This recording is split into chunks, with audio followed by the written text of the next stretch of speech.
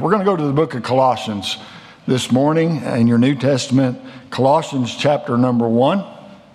The book of Colossians and chapter number 1. We have made it to November.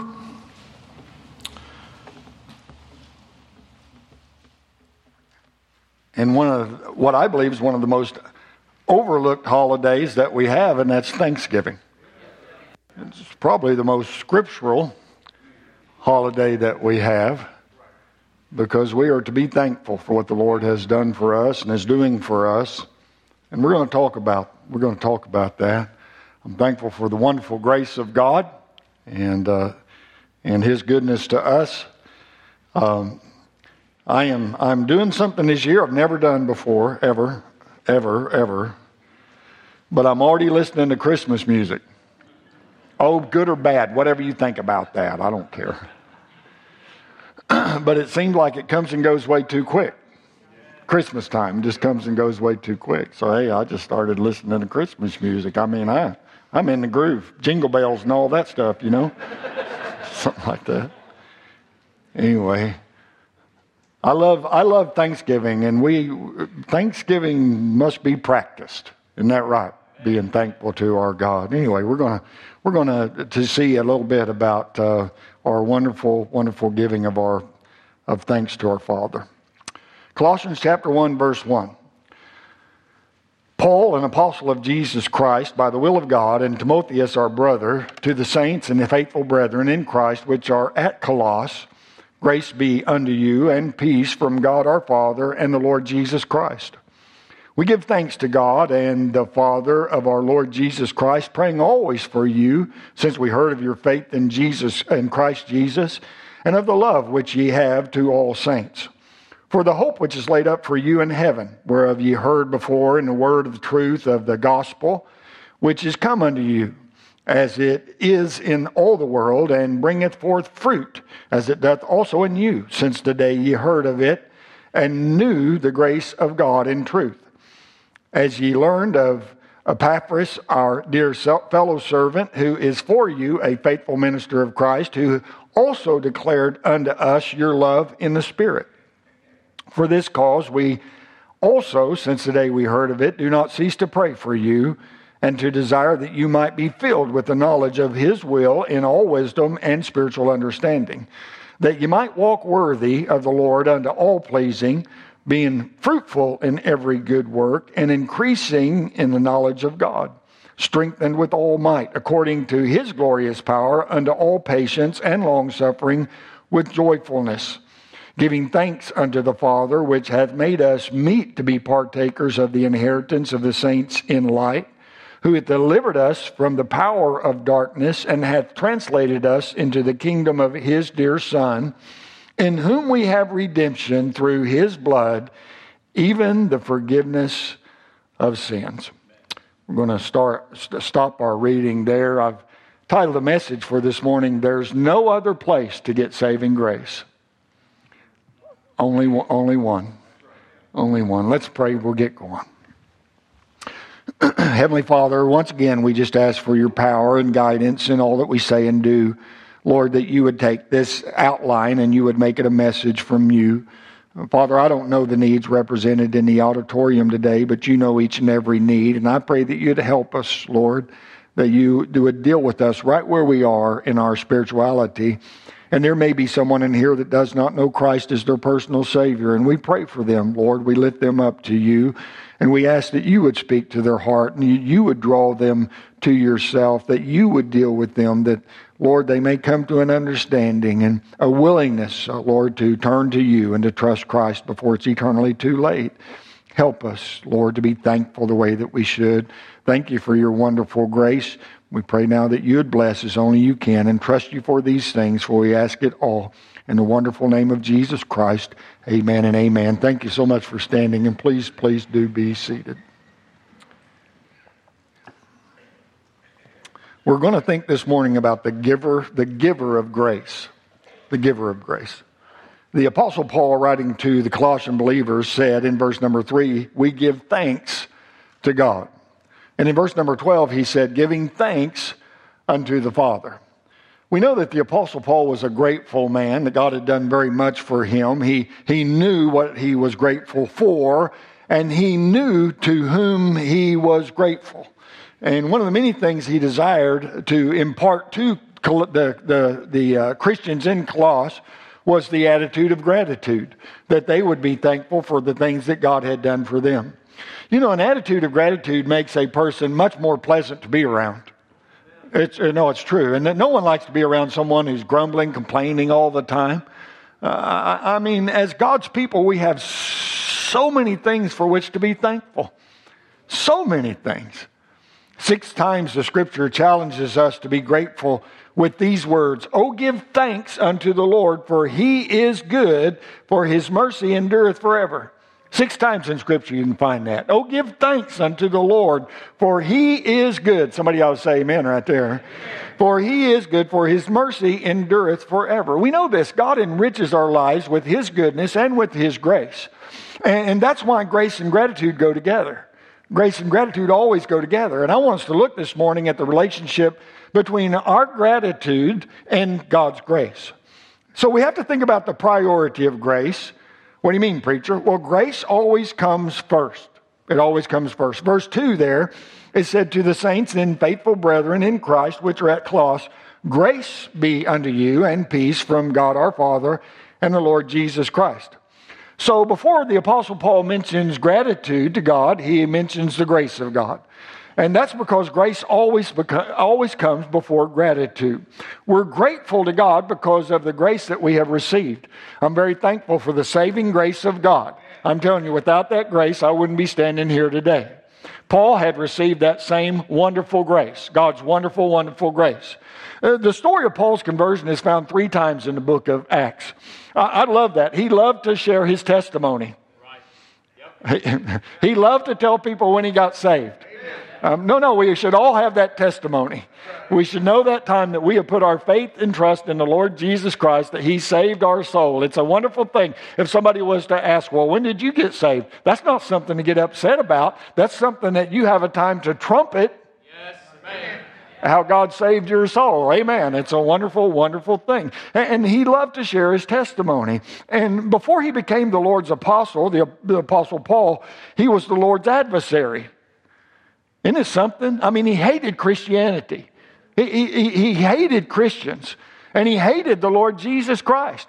He wanted nothing to do with that whatsoever. Let me read you a little scripture out of Acts chapter 26. These are Paul's own words of his feelings toward Christians. He said this, "I verily thought with myself that I ought to do many things contrary to the name of Jesus of Nazareth, which thing I also did in Jerusalem, and many of the saints did I shut up in prison, having received authority from the chief priest, and when they were put to death, I gave my voice against them, and I punished them oft in every synagogue, and compelled them to blaspheme, and being exceedingly mad against them, I persecuted them unto strange cities." Now, this is the man that wrote the biggest part of the New Testament. Come on, after he was saved by the grace of God, God allowed him to write the biggest part of our New Testament that we have. This man hated Christians, he hated Christianity, he hated Jesus Christ, hated anything to do with them. But it goes on in that chapter. He said this, "Whereupon, as I went to Damascus with authority and commission from the chief priest, at midday, O king, I saw in the way a light from heaven above the brightness of the sun, shining round about me and them which journeyed with me. And when we were fallen to the earth, I heard a voice speaking unto me and saying in Hebrew tongue, Saul, Saul, why persecutest thou me? It is hard for thee to kick against the pricks. And I said, Who art thou, Lord? And he said, I am Jesus, whom thou persecutest. Now, here was a man who thought that by persecuting Christians and trying to stamp out the name of Jesus, that he was doing God a favor.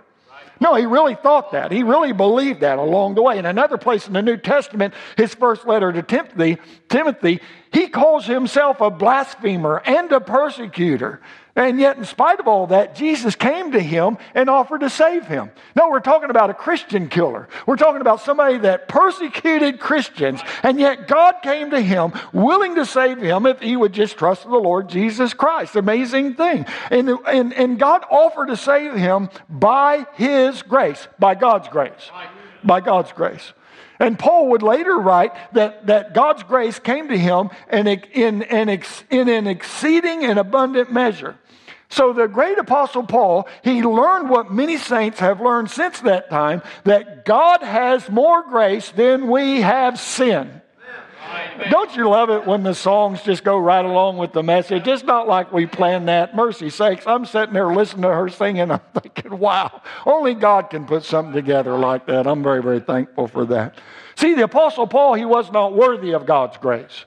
Not even. He was not deserving of God's grace. No. Grace is never a matter, please listen, grace is never a matter of what we deserve, but what we need.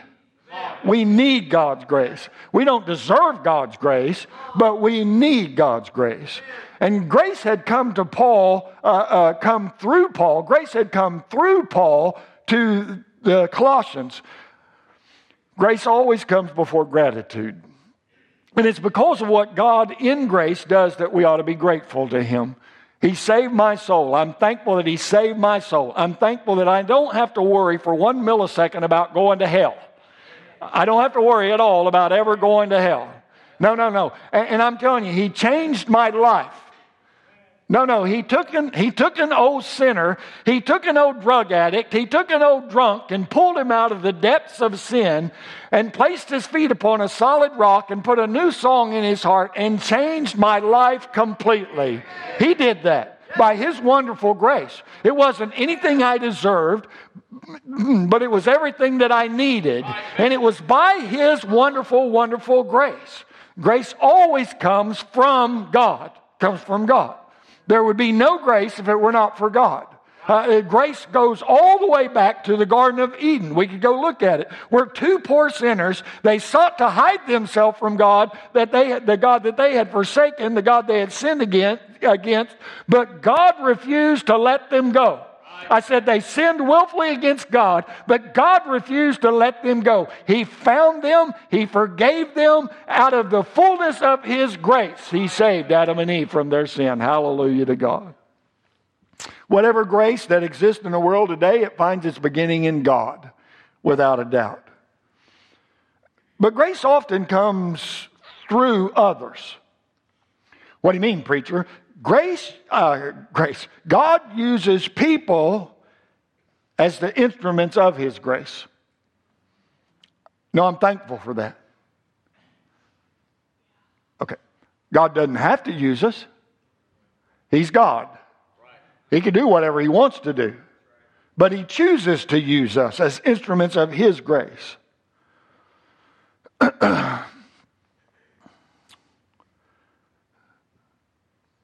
Most school children that have studied history know that without the friendship of an Indian named Squanto, that there might never have been a first Thanksgiving, ever.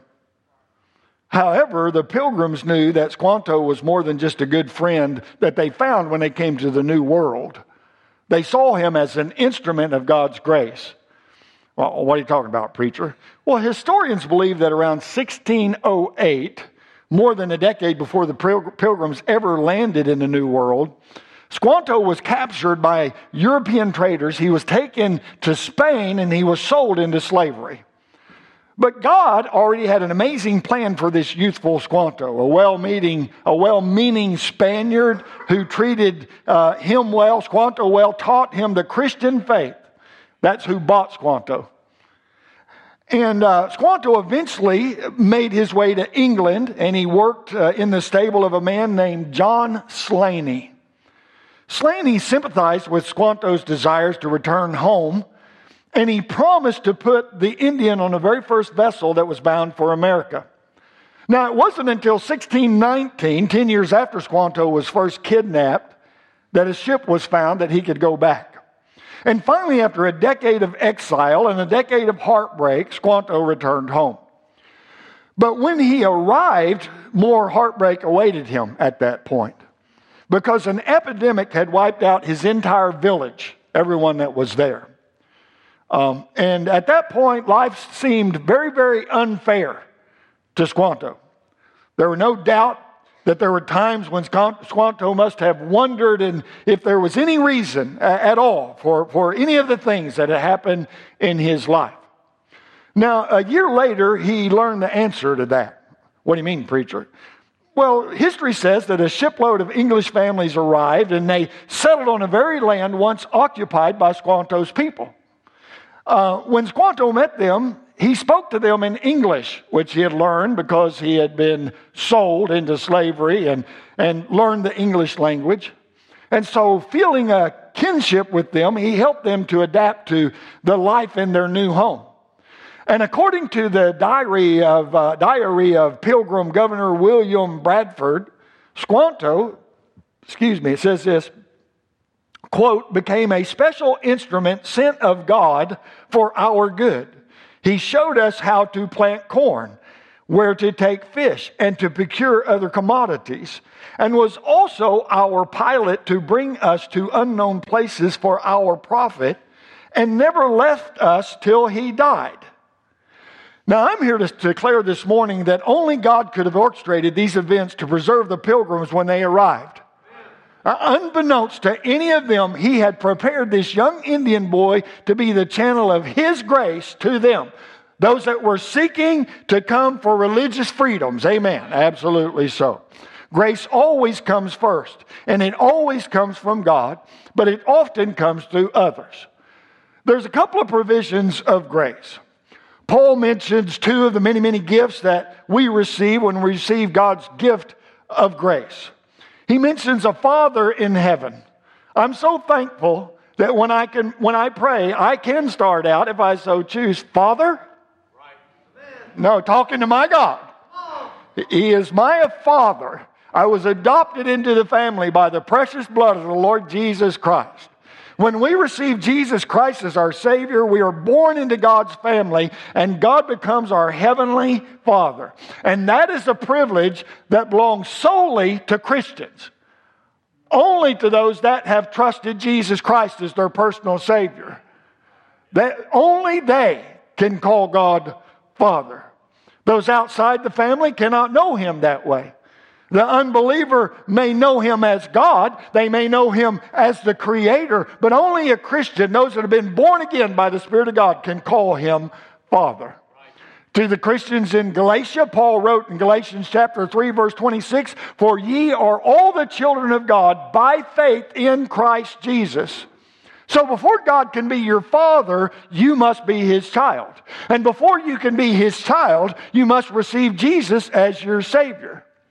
Some might say, well, what does it mean for God to be your Father? It means, listen to me please, it means that He loves and cares for you with the perfect love of a father for his child. Come on, that's our Heavenly Father. Loving, caring, wonderful, gracious, merciful, long-suffering, forgiving Heavenly Father. That is our God. It means that when we hurt, that He will comfort us. It means that when we are in need, that He will meet that need. It means that when we are lonely or afraid or confused, it means that He will protect us and that He will guide us. I'm so thankful that I can trust Him no matter where I am at in life. Very thankful. But it also means that we have a future in heaven. We read there in verse number 5, "For the hope which is laid up for you in heaven, whereof ye heard before in the word of the truth of the gospel." So we have this future in heaven. And a promise of heaven gives us hope. I have great hope. I attended several funerals this year. And of those that had trusted Jesus Christ as their personal Savior, I knew in my heart, we'll see them again. I have the hope of that. My mom was saved by grace. I'll see her again one of these days. My dad, even though he lived a wicked life for 72 years, trusted Christ as a 72-year-old man, and I'll see him again. Amen. That time is going to come. It gives us hope. In the Bible, the word hope, listen to this. In the Bible, the word hope is a word of certainty. Come on, we use hope like, well, I hope that happens. But in the Bible, the word hope is a word of certainty. It is the assurance that we have because we know that God always keeps His word. God always keeps His word. When God says that He's going to do something, you can look forward to it with eager anticipation. That's what the word hope means. Sometimes someone will say, well, I hope that I'll go to heaven when I die. Not me. No, I don't hope that I'll go to heaven when I die. I know that I'm going to heaven when I die, because God said that those who believe on the Lord Jesus Christ as their Savior have a no-so salvation, and God is not a liar. I know for sure when I close my eyes in death here that I will open them in the presence of the Lord Himself. Amen. Very thankful. And that's why a Christian lives in hope of heaven. Peter says that the fulfillment of our hope is laid up in heaven. Laid up, that means it's reserved. Our hope is reserved in heaven. If you're saved by the grace of God, there's a reservation in heaven with your name on it. With your name on it. Come on, and you are the only one that can claim it. Your reservation. Some years back, I took all the staff and we went to a preacher's meeting up in Indianapolis, Indiana. And Pam and I got there a day early and checked into the hotel where all of us were going to be staying. And when the staff arrived, well, when they went to the front desk to check in, they were told there were no rooms available because they didn't have a reservation. Not at all. And so, they immediately contacted me, and what's going on, preacher? I said, I guess you just have to sleep in your car. Oh, no.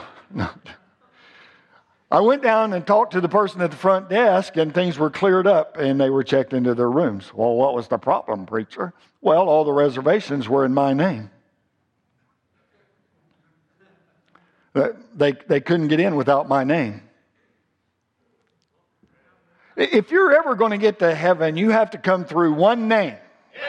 One name. Acts chapter 4 and verse number 12 says, neither is there salvation in any other, for there's none other name under heaven given among men whereby we must be saved.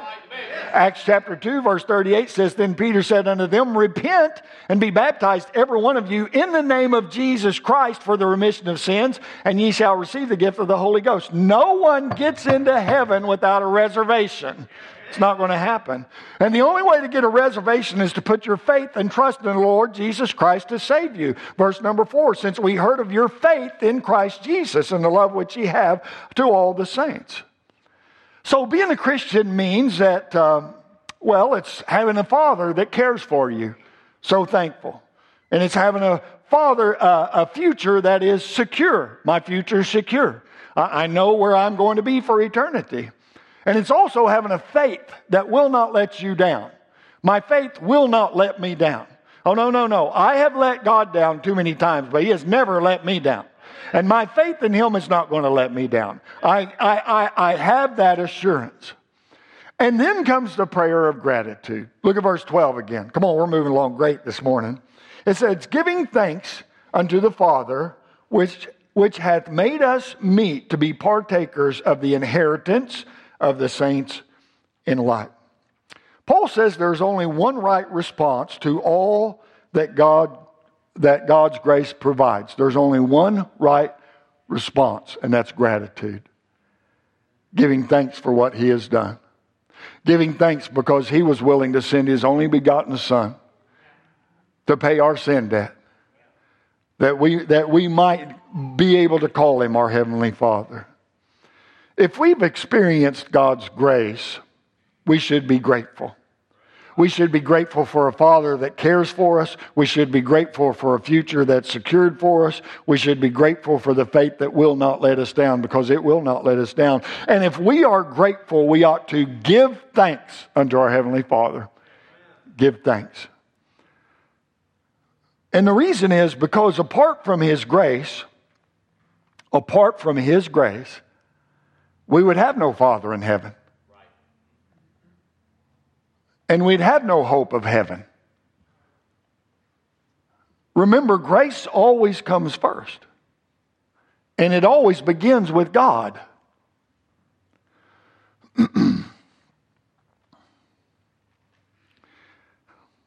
I'm thankful that some 2,000 years ago, over 2,000 years ago, the Lord Jesus Christ was born of a virgin. His father was not Joseph. His father was God. And he was born into this sinful world. And Matthew chapter 1 tells that he was born to die for our sin.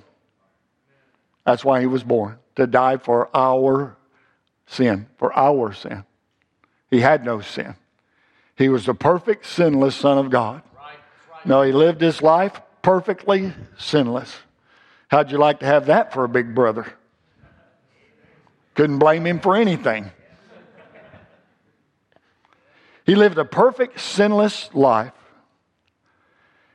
and yet allowed those that hated him to take him and to beat him unmercifully, never opening his mouth. He took that beating for me. He took that beating for you. He took that beating as part of our payment for sin. They tied him to a whipping post and they whipped him with a cat of nine tails. To which historians say that many that were tied to the whipping post never left the whipping post alive. The cat of nine tails, a whip with nine tails on it, had pieces of stone and bone and broken pottery and metal tied to the ends of each one, and it would just rip the flesh away as they continued to flail that one that was there at the whipping post. They beat him unmercifully, and then they took him and mocked him and ridiculed him and platted a crown of thorns and put it upon his head and smote him over and over and over. And once they got tired of doing that, they took him out into the street and laid a cross upon his back and marched him through the streets of Jerusalem up to a place called Golgotha, the place of the skull, Mount Calvary. As they marched him through the streets of Jerusalem, people spat upon him over and over and over. They pulled his beard out. They cursed him. They ridiculed him. They mocked him over and over and over again. They got him to the place of the skull, up to Golgotha, and he laid down his life on that cross. No men forced him. They didn't have to fight him. Oh, no.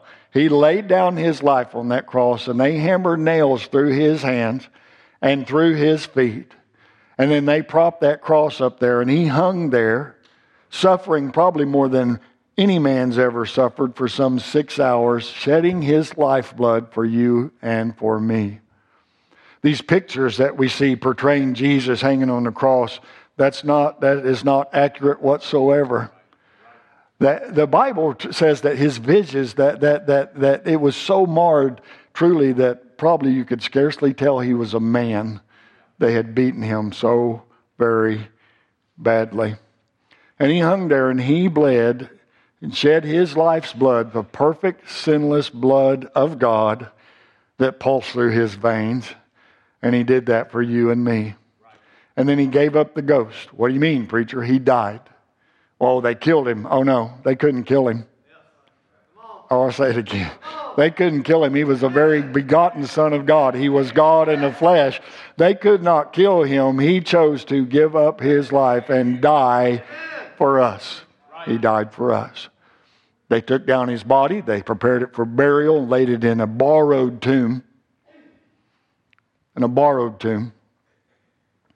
It was just borrowed because he wasn't going to need it except for 3 days. And at the end of that 3 days, he rose from the dead, victorious over death, victorious over sin, victorious over hell. And not many days after, he ascended to the Father, where he sits at his right hand even today. And those that are willing to repent and trust Jesus Christ as their personal Savior can have their sin forgiven and have a home reserved in heaven. No, those who repent, what's that all about? It's a turning of your heart to God. You mean I got to clean up my life? Oh, no. We come to God just the way we are, with a willingness to receive him and what he has for us, and he saves us, and then he cleans up our life. It's more than just saying a prayer. It's more than just going through the motions. There has to be that time that we genuinely put our faith and trust in the Lord Jesus Christ, desiring what he has for us. And I'm telling you, at that very instant, no. When we call out to Him at that time, I'm telling you, our sin is forgiven. The slate is wiped clean. Our name is pinned down in the Lamb's Book of Life. We have a place reserved in heaven for us for eternity. He paid that price for you. He paid that price for me. He paid that price for all of mankind. Well, preacher, then why isn't the world in better shape than it is? Because people today still mock God and still ridicule God and still deny God, just like they did back then. And it's not God's fault that the world's in the shape that it's in. Oh, no. He's offered up eternal life to whosoever will. No. Whoever wants to come to Christ and trust Him as a Savior, it's wide open. Oh, no. God does not pick and choose who goes to heaven and who goes to hell. God said, for whosoever shall call upon the name of the Lord shall be saved. But we have to make that decision. We have to humble ourselves, admitting that, yes, I'm a sinner. Yes, I need a Savior. Yes, I need what God offers me. And we have to come. We have to come. God's not going to force us to get saved. We are not naturally saved just because Grandma and Grandpa were saved, or because we were raised up in church, or because we've been a good person, or because we got baptized as a baby, or whatever the case may be. No. We're saved when we put our faith and trust in the Lord Jesus Christ. Get this, we are saved by God's marvelous grace. His amazing grace. He paid that price for us. Absolutely. And I'm thankful that I not only have that home reserved in heaven, but I have hope as I walk through this life. And I have assurance that God is there for me. And I have a Heavenly Father that I can go to day or night or night and day. He's never turned me down. He's never put me on hold. He's always there to listen and to respond and to help and to encourage all along the way. All along the way. How long has it been since you told God, thank you for saving your soul from an eternal hell? No, it just took some time to thank Him for a while that He saved your soul. It's an amazing thing. I hardly a day goes by that I don't rehearse in my own mind that time that I got down beside my coffee table all those years ago and just cried out to God, asking Him to save my soul. He saved me that day just like that. I rehearse it often. I'd have to say daily that it comes to my mind. I'm so thankful. And I thank Him because I have no idea where I would be or where my family would be or what would be going on if God had not saved me by His amazing grace. How long has it been since you thanked Him for protecting you and for providing for you? I mean, He's the one that gives us everything that we have. How long has it been since you've just taken some time to thank Him for all the things you're surrounded by in your home, for your transportation, your clothing, for the food that's in your pantry? How long has it been since you've just really been thankful for a wonderful, gracious, Heavenly Father? And if you've never received Jesus Christ as your personal Savior, wouldn't it be a good thing to do that today? I mean, just to get it all settled today. All you have to do is have a desire. All you have to do is want what He offers you. And I'm telling you, He'll never turn one away. And once you trust Jesus Christ as your personal Savior, then you can call God your Father. And you can know that you are His child. There's no other place to get the saving grace of God but from God Himself.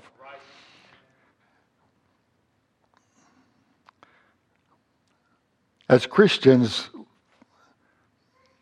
we should not just use November to be thankful for what God has done for us.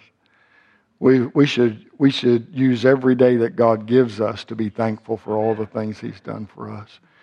And if you're here this morning and you do not know Christ as your personal Savior, I'm gonna personally beg you not to leave this place today till you get that settled, because we would be more than happy to take you aside and take a Bible and show you what the Bible says about that. We can't get saved for you. Wish I could at times.